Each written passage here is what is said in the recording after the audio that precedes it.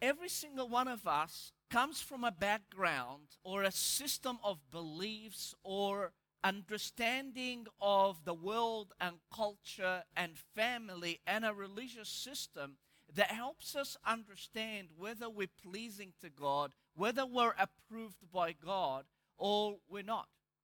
And in this series, where we're looking at how Christianity can be different for you and for me. What are the claims of Christianity that warrants the risk for you and I, that warrants the risk of us being different?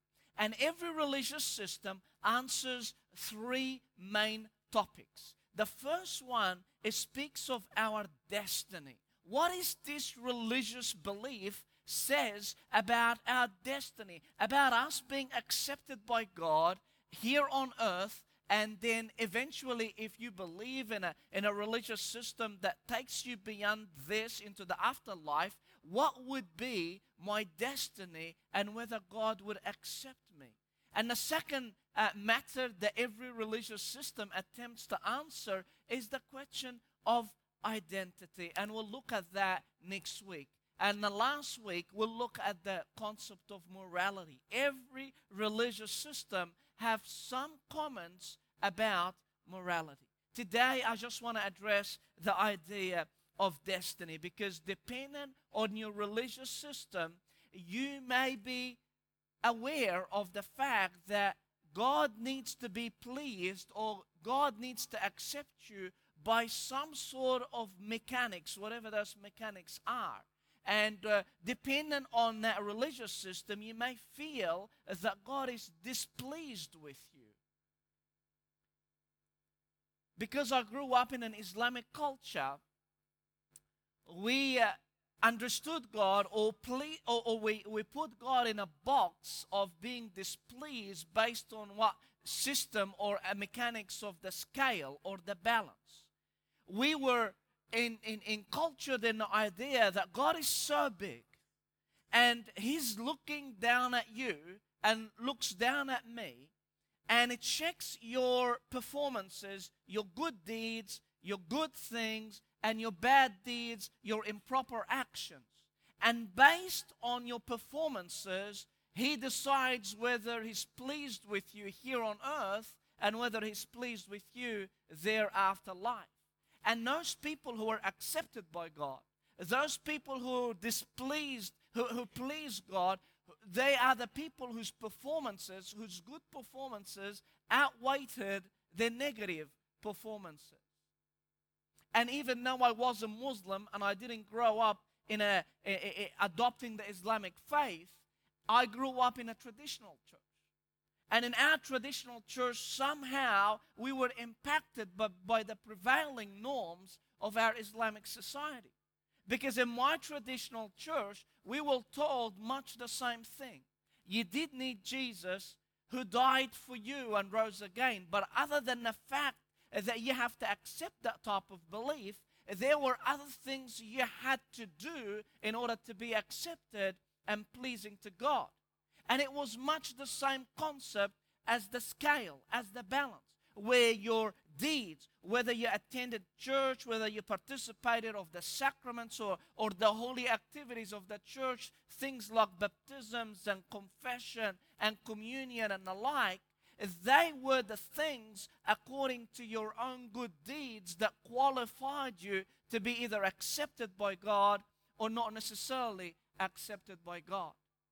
And I recall one of the holy images, an artistic depiction of our traditional church's faith was one huge artistic image of a ladder all the way from earth to heaven. And lots of people are attempting to climb their way to heaven. And you saw at the very end of the ladder, just before the gates of heaven, there was a fella that was falling off the ladder. He was just about to reach there, and he falls off the ladder. And when you ask those people who are more advanced than you in the faith, and you said, what does that depict? They would say that you can strive all your life to get to heaven. But if at the very last minute you've committed something that you did not confess or repent of, you are under the potential or serious ramification of falling off the grace of God, displeasing God. So you could not ever be sure that you're going to be with God for eternity, because the reality is, whether you intended or didn't intend it, at the last minute you could stuff something up that would ruin your eternity, and because it would displease God. And I don't know about you.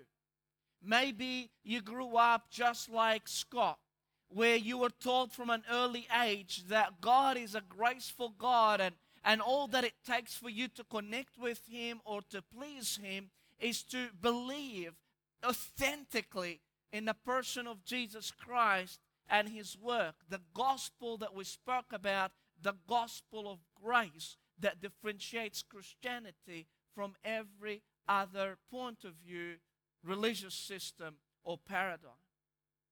But maybe like me, you grew in an environment where you didn't necessarily understand that the reality of Jesus is enough for you. That you felt that you needed to add to what Jesus has done for you to be pleasing to God. And you almost always looked at God as displeased with you, because you and I, we don't need some system, we don't need some rules, we don't need somebody to tell us how much we stuff up in life. You only need to look in the mirror, and we can't even follow through on our own standards for ourselves, let alone the standards that a holy, perfect God could have for us. So you have had to negotiate with yourself, with your family, with your religious institution, or just in your own reading of any religious background of a system that would help you connect to God in some way and please Him somewhat. And today, my heart's desire is, to the best of my capacity, to explain to you a system that the Christian, authentic, biblical, Bible-believing environments and churches and Christians take for granted at times, and maybe you have too, of what does it take for us to be pleasing to God, to have favor with God, to be accepted by God, to be united with God, who is holy and perfect, and we are unholy and imperfect. How do we manage to connect with God as the Christian beliefs determine? And here is the second thing that I want to mention from the letter of Paul that was written to the Galatian churches, which is basically Gentiles or pagan people who accepted the faith of Jesus Christ. And Paul was so irritated with that group of people that, as we talked about last week, he didn't even thank God about that group of people at all. And that's unlike Paul. In all of his letters, ancient letters, he begins by thanking God for the group of people that he's talking to. But this time, he was astonished or marveled or irritated or frustrated with where they're at. Why? Because those group of pagan Christians, the people that were of non-Jewish background, who accepted Jesus' death and resurrection and accepted the gospel of grace, they were now being bewitched. They now being deceived. They now were replacing that gospel of grace, where God comes without anything that you've done to attract His favor, and He gives you supernatural power to change who you are and obviously to change your eternity. And they were being maneuvered by a group of people known as the experts. They were Jewish Christians. The technical term, they Judaizers. They just go into an arena and attempt to convince the Christians, attempt to convince the Gentile Christians in particular, that they have to observe the customs of the Jewish tradition. They had to observe the laws of Moses. They had to abide by the dietary restrictions. They had to be circumcised and they had to abide by the festivities and the feast days that the Jewish people adhered to. And Paul was so mad by that corruption, or what he called the perversion of the gospel of grace, that he wrote this letter, and most scholars would tell us that this letter is all over the place from a grammatical point of view.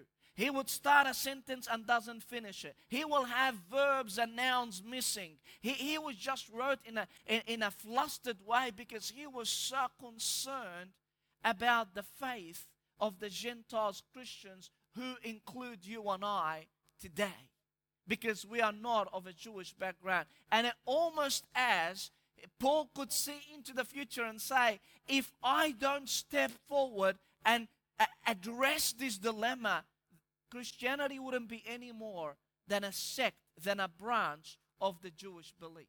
So in chapter 2, Paul begins what you would like an autobiographical documentation of his relationship with the pillars or the Christians in the city, or in the Jerusalem church, those who lived with Jesus, those who were known as the apostles, those who saw the risen Savior and they were of the highest status. And those Judaizers, those Jewish Christians, were attempting to say to the Gentiles that we come with the authority of the authentic apostles. We come with the authority of the real church that Jesus lived amongst.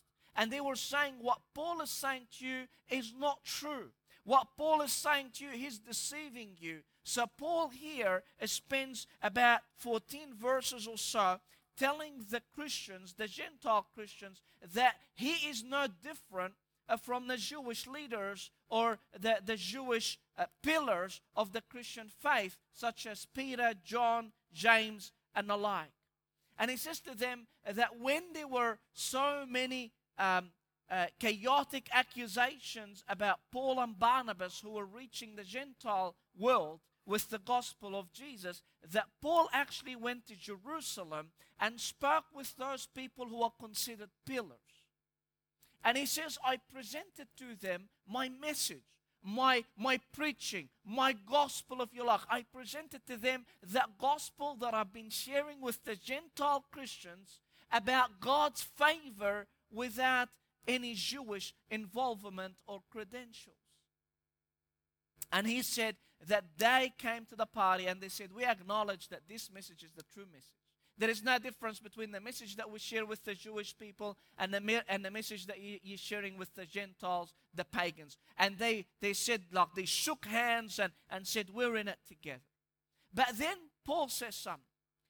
Even though they had agreed to that, he found Peter, the apostle Peter, to be at fault, to be condemned. Why? Because he didn't stick to the facts of the faith of the gospel that is available for Christians coming from a pagan background or Christians who come from a Jewish background. And he tells them a little story about what happened in a city called Antioch.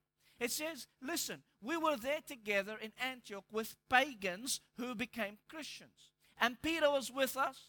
And he was eating with the pagans, and he had no problem at all about Jewish customs. He didn't worry about dietary requirements that were predominantly reserved for the Jewish people. He was happy to mingle with the Gentiles and to consider them a full status Christians, if you like. They had it all together, just like the Jews who became Christians had it all together, because Jesus was all that mattered to Peter. But then a group of experts who came from the Jerusalem church, or came from the area where James was almost like the head of that environment, and they came, and when Peter saw them, out of fear, he was petrified what they would think of him, and he removed himself from the Gentiles' fellowship, from those people who didn't have Jewish customs, and he went and hung around those who are Jewish people. And Paul says what he did had such implication over those who were there that some of the other Jewish Christians were implicated by that and followed Peter's example. So much so that even Barnabas, who was the main partner of Paul, was absolutely tricked by Peter, and they all played the hypocrite, if you like, and they showed something that they didn't really believe by saying that they separated themselves from the Gentile Christians and started to form a group with the Jewish Christians. And Paul said, that was so annoying that I had to rebuke Peter in his face. I had to stand up and say, Peter, what you're doing is wrong. This is hypocritical. And amazingly, he gives the Galatians a little bit of the speech that Paul gave to Peter and to the people around. And we don't know precisely how much of those verses are starting from Galatians 2:14 to 21, how much of that was the exact speech that Paul recalls of his encounter with Peter, or whether the first couple of verses related to that conversation and the rest relates to the Galatians and the opponents of Paul in Galatia. Doesn't really matter. The idea is this is the most profound and the most succinct, in a nutshell, the gospel according to Paul that reveals to us today what it's like to be accepted by God and what system we could have in place to please God. And I'm going to the best of my capacity, try to bring his voice out to us today. In verse 14 it says this, when I saw that they, that's Peter and some of the Jews that joined him and Barnabas, were not acting in line with the truth of the gospel. That means by differentiating themselves from the Gentiles, they weren't really living out the reality of the gospel of grace. The gospel of grace that we spoke about last week. And he says, I had to stand up for that. I said to Peter in front of them all, you are a Jew, yet you live like a Gentile and not like a Jew. Like you were just eating with the Gentiles a few minutes ago. You weren't worried about this whole concept of Jewish tradition. How is it then that you force Gentiles to follow Jewish customs? How is it that you force Gentiles to follow Jewish customs? It's like he's saying that we needed something on top of Jesus in order to please God. We wanted something on top of Jesus in order to accomplish and win God's displeasure. We wanted to win a displeased God. We win over a displeased God. He's saying that's absolutely ridiculous. You can't do that. You're acting something that you don't believe. That basically you're a liar. You're a hypocrite. We who are Jews by birth and not Gentiles sinners. And this is really, really critical to understand the concept of sin. What Paul is saying is this. The people who consider themselves the family of God or chosen by God or the nation that God favored or accepted were the descendant of Abraham. And they had a belief that the Gentiles were created only to fuel hell. They were no good at all. They had no chance of being in the family of God. They had no chance of being reached out. They had no chance of a hope beyond today. They had no chance of connecting with God. They were sinners. That means they were separated from the family of God. They had no relationship with God. They displeased God. They weren't united to God. They weren't in the family of God. It says, so we were Jews. That means we were accepted. We weren't rejected by God like the Gentiles. Know that a man is not justified by observing the law, but by faith in Jesus Christ. And look at this verse. This is quite an amazing verse. 3 times Paul says the same thing. So try to follow with me. He says the same thing about a person, then exactly the same thing about we too, and lastly he says no one. So he makes the same assertion, repeating the same concept 3 times. And the same concept is this. The concept is that you can't be justified by performing the law, but you only can be justified by faith in Christ. Look at it now with that lens and see if you can see the repetition there. So look at it as I read it together with you. Know that a man, so that's the first statement that he's going to make, is not justified by observing the law. So that's the not, but by faith in Jesus Christ. Okay, so the no and the but. And then he says, so we too have put our faith in Christ. So that's the affirmative, that we may be justified and not by observing the law. So absolutely repeated it. It's just a matter of a mirror of repetition. And finally it says, because by observing the law, no one is justified. No one is justified. So you will notice that in the book of Galatians, and this is like a little letter, it mirrors the letter that Paul wrote to the Romans. It's much the same concept, much the same thesis. And it all surrounds the idea of justified. It's justified by faith.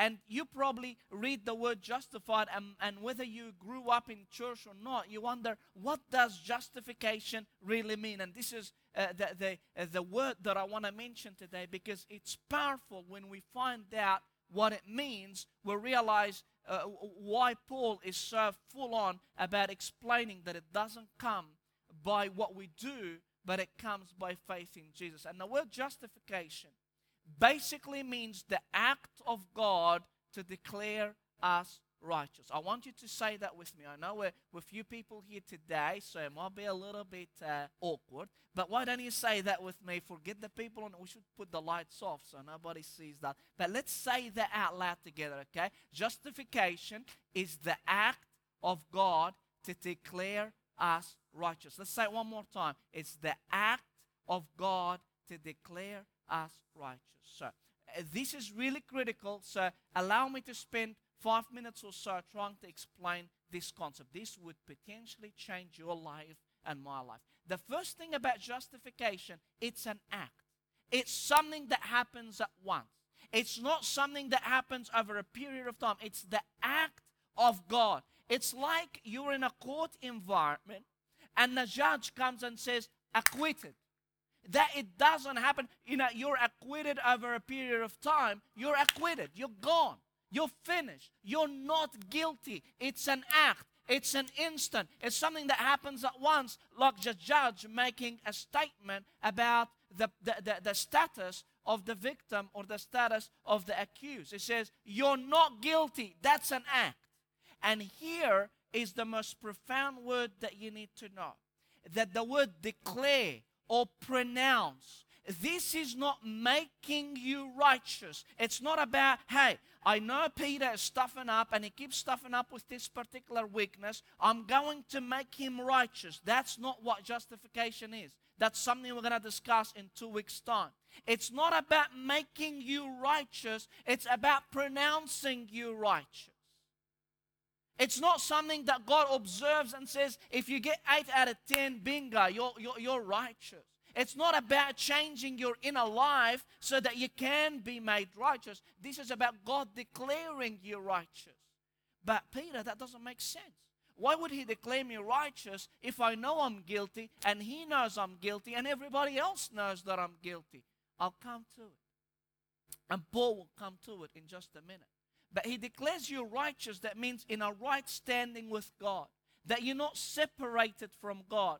That you are all right with God. That God is not displeased with you. He is happy with you. Throughout, this is such a huge, huge doctrine that differentiates the Christian faith.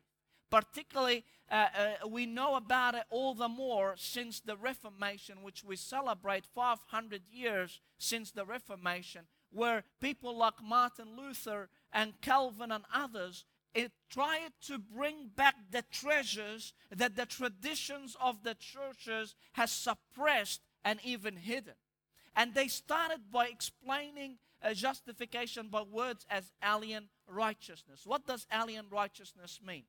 People in those eras, and even today in some sectors of the Christian environments and even other religions, says that God accepts you if you are inherently righteous. That means if you stand as righteous, that you have something within you that shows that you're right, therefore God counts you as all right. It's God examine yourself, God examines myself, God examines you, and then decides whether you're righteous or not. That's inherent righteousness. It's internal to you. But what Martin Luther said, true justification is that God gives you something that you don't have. It's something external to you. It's alien to you. God has something that you do not have, and what we call imputes it into your account. Let me give you an example. When I married Susie, I was absolutely broke. I was living by myself since I was 18 years of age, and my parents hardly had any money. I couldn't even afford petrol. I couldn't afford dinner. So imagine marrying Susie. It was brilliant. She had not much money either, but she had a family. You know, we could go to her family and eat if we wanted to eat. You know what I mean? By the instant of me connecting to Susie, all of a sudden I had imputed to my account all that she had, which wasn't much, but better than what I had.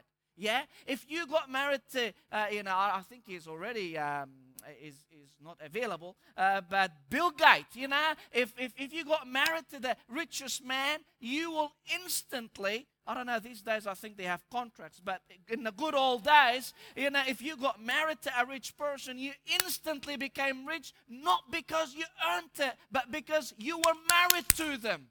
Yeah? It's imputed to your account. These days when I do marriage preparation sessions, I realize some married couple don't even mingle their accounts. You know, they check each other out first, which is another story. Okay, I didn't have money, so I was very happy to mingle our accounts. But what it is here is the idea of imputed. It does not belong to you. You can't stand in front of God and say, hey, look at me. Mate, I've been fasting twice a week. I've been praying my guts out. I've been doing some good deeds. You owe me. Because I internally, inherently have righteousness. I deserve your favor and your pleasure. It's like I sing. My mom will be happy with me. Thankfully, I couldn't sing, and my mom was still happy with me. But truly, truly, truly, you need to understand, I need to understand afresh today that your righteousness, your right standing before God has nothing to do with your performance, and that's the distinctive of the Christian faith. You do not have to earn God's favor by what you do. You do not have to win over and displease God by your activities. It fires me up because every other religion, it says, we're going to figure it out at the end. Did you live to please God and do the commands and fix yourself up, or you do not deserve to enter into God's inner circle of pleasure? The other word was articulated by a follower of Luther, and he spoke about the idea of forensic justification. It's a legal matter. It's the idea of us in the heavenly court. God the Father looks at us through the person of Jesus and says, I declare you not guilty. I know you're guilty, but I declare you not guilty. This is justification. That means every time you read the idea of justified, it's almost just as if you did not sin. That's what justified is. Just as if you did not sin. You're declared not guilty by the courts of heaven. So then we ask Paul, how could that happen to us? How could sinful people do that without the law? Look at verse 17. It says, if while we seek to be justified in Christ, it becomes evident that we ourselves are sinners. And this is, follow his logic, just few scriptures earlier, he said that we are not sinners like the Gentiles, like we're not separated from God because we belong to the Jewish descendants. He's saying if it doesn't matter anymore that we are of Jewish descendant. If we separate ourselves from our Jewishness in order to be justified only by Christ, does that mean we're sinners? And he says, impossible. Absolutely not. That Christ be promoting sin or separation from God? So what he's trying to say, Jewishness does not make you close to God. Your Jewish affiliation and observance of the law doesn't make you affiliated to God. You just get justified by Christ, and that doesn't separate you from God. Otherwise, Christ will be promoter of separation from God or promoter of sin. If I rebuild what I destroyed, then I really would be a lawbreaker. And there's so many interpretation about that. If he was speaking to Peter, he's saying to him, if you had already untangled the idea of Jewishness, and you have been acting like a non-Jew, then you must have broken the law. If it's really should be staying or it should be rebuilt because you went back to be a Jew. If it was mandatory that you become Jewish and that you observe the law and the dietary requirements and all of that, then what you've done in the past by being with the Gentiles, you were a lawbreaker. There is another interpretation to it. It's saying, if I, attempting to break the law of God or attempting to misguide people to accept the faith only by Christ, am I then a lawbreaker? So it could be for both Peter and Paul. But then he goes to this amazing thing and he says, for through the law, this is crazy. It says, for through the law, that means through your performances, through your achievements, through what you've done. For through the law, I died to the law so that I might live for God. What the heck does that mean? You died to the law. Let me tell you something. Can you go to the cemetery and find somebody for speeding? Can you go to the cemetery and find somebody or call the law against them? Once you're dead, the law is dead to you. Once you died, the law has no capacity over you. The law can't say, okay, between your cemetery and heaven, we're going to charge you $10,000. Otherwise, there's no such thing. If you're dead, the law doesn't matter, has no claims over you, has no control over you. And he's saying, I died to the law. Therefore, the law has no claims over me. To which we ask, how on earth did you die to the law, brother? You're still alive. How did you die? And he says, I'm glad you asked. And he answers, he says, I have been crucified. Crucified, by the way, those who got crucified died. Yeah? So, I have been crucified with Christ, and I no longer live, but Christ lives in me. The life I live in the body now, I live by faith in the Son of God who loved me and gave himself for me. Look at that. He's saying, listen, friends, I died with Jesus. You died with Jesus? Man, you didn't even believe in Jesus when he was on the cross. How the heck did you die with him? Are you tricking us? He says, no. I want to tell you something. You see how a verse ago he says that we've been justified in Christ? And here is the trick. You do not get justified because you believe in justification. You don't get justified because you assent to a cognitive paradigm. You get justified because you're united to Christ. It says justified in Christ. Once you unite yourself to Christ, once you say to God, I believe that you have supernaturally forgiven my sin, that Jesus died on a cross to pursue me, to change me, to sustain me, that I no longer want to live any longer for myself or independent of you, that I want to be united to you by the power of your Spirit. I want you to live into my life. I want to be a new creation. I want to be a newborn. I want to live a life that is no longer me-centered but you-centered. When you repent of your independence of God, guess what? The Holy Spirit unites you to Jesus, and that's the marriage that makes you not guilty. You know why? Because if you unite to Christ, then when he was on the cross, you were there. And he paid with you for your own sin because you were united to him. You were in his inside. Spiritually speaking, you were in his DNA on the inside. And he died. That means he paid for the law. And do you know that there is, in the law legally, there is no double jeopardy. You can't ask for example, if I got a fine and my wife went and paid $150 for my speeding fine, they can't come to me and say, you too have to pay $150. Impossible. Because my wife paid for that fine. As long as that fine is being paid, you don't have to worry about it. You with me? So if Jesus paid for that fine, there is no legal requirements for you to pay for it. Jesus paid for it. God wouldn't exert the penalty twice. So if you unite to Christ, you've already paid. And not only you paid, you're now dead to the claims and the control of the law. Because Jesus lived a perfect life to fulfill that law.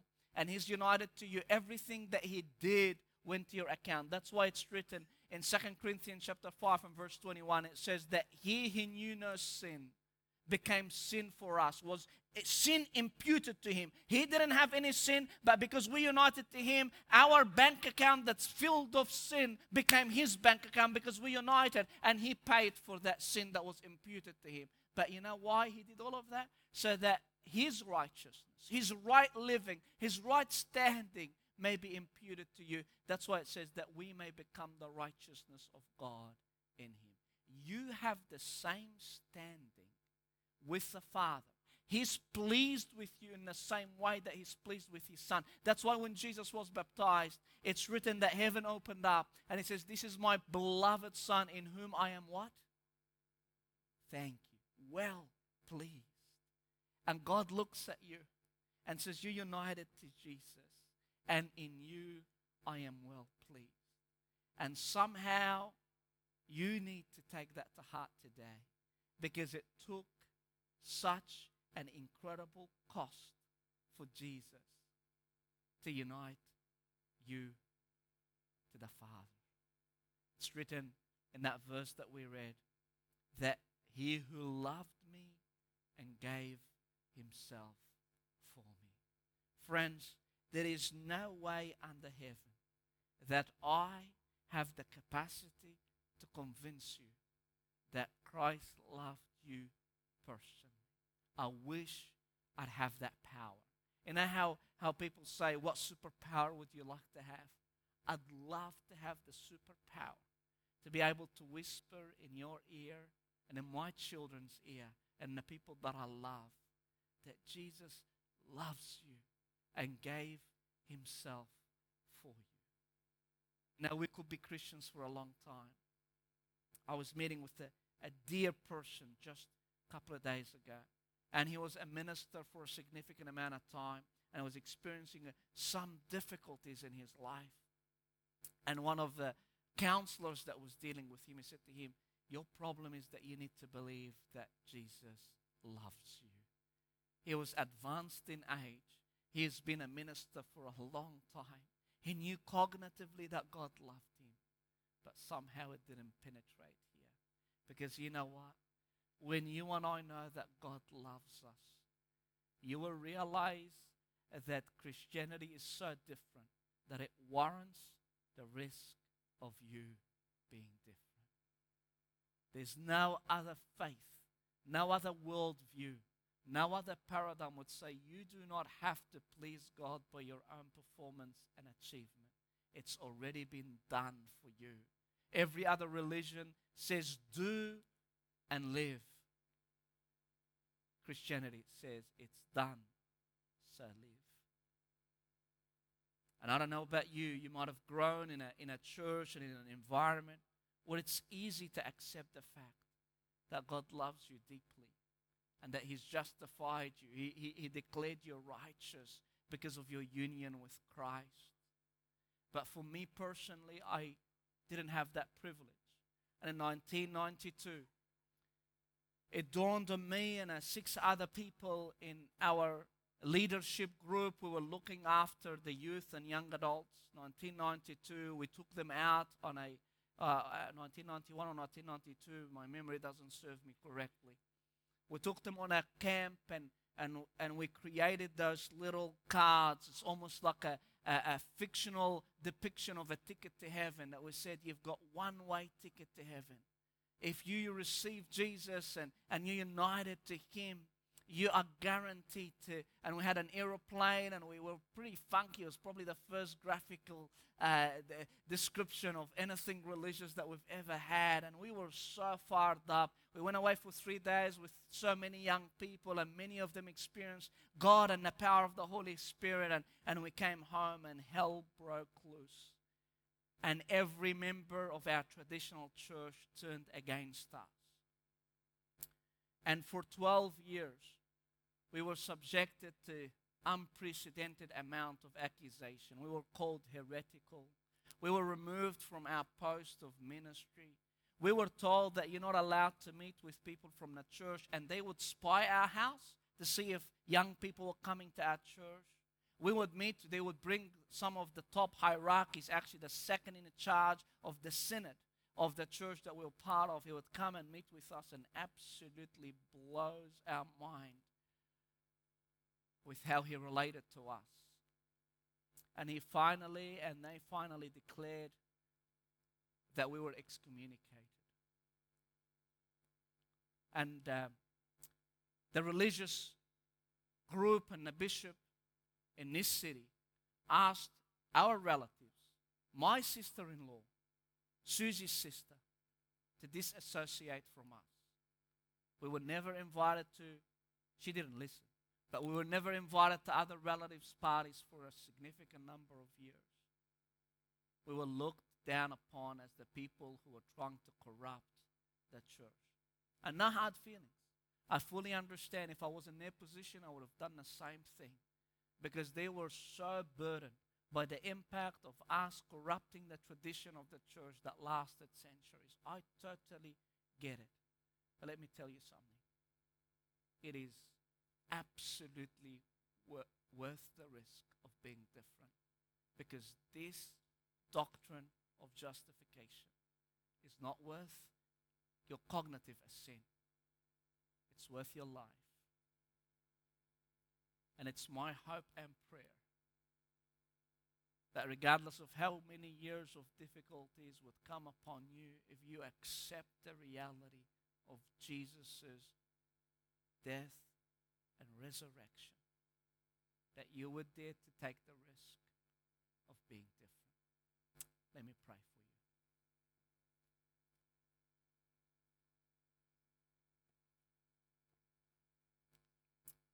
Father, I thank you for the incredible courage of your servant Paul, that he would stand those people who were considered pillars and stand the majority that were so easily outnumbering him, and that he stood for the gospel of grace, declaring that it does not take performances or achievement to please God. And for my brothers and sisters today, my God, I just beg you that we would get you out of the box of perceiving you as displeased with us, or attempting a system of outweighting our good deeds against our negative performances. And that you'd help us to be so in love with the one who united to us. That we'll be so grateful that as bankrupt as we are, somehow out of your goodness and your grace, you united us with the richest, righteous one. And we accordingly are declared righteous in the courts of heaven. And we can be assured even today of our destiny, that we will be with you, not because of what we've done, but because of what you've done. So for every person in this room, Lord, regardless of their religious affiliation or upbringing, I pray that you would absolutely blow their mind with the reality of your love, that you love them personally, and you're so committed to see them with you for eternity, and that you're pleased with them today, singing or no singing. May they know that they're loved in your sight. I pray this in the awesome, precious, matchless name of Jesus. God's people said amen. Amen.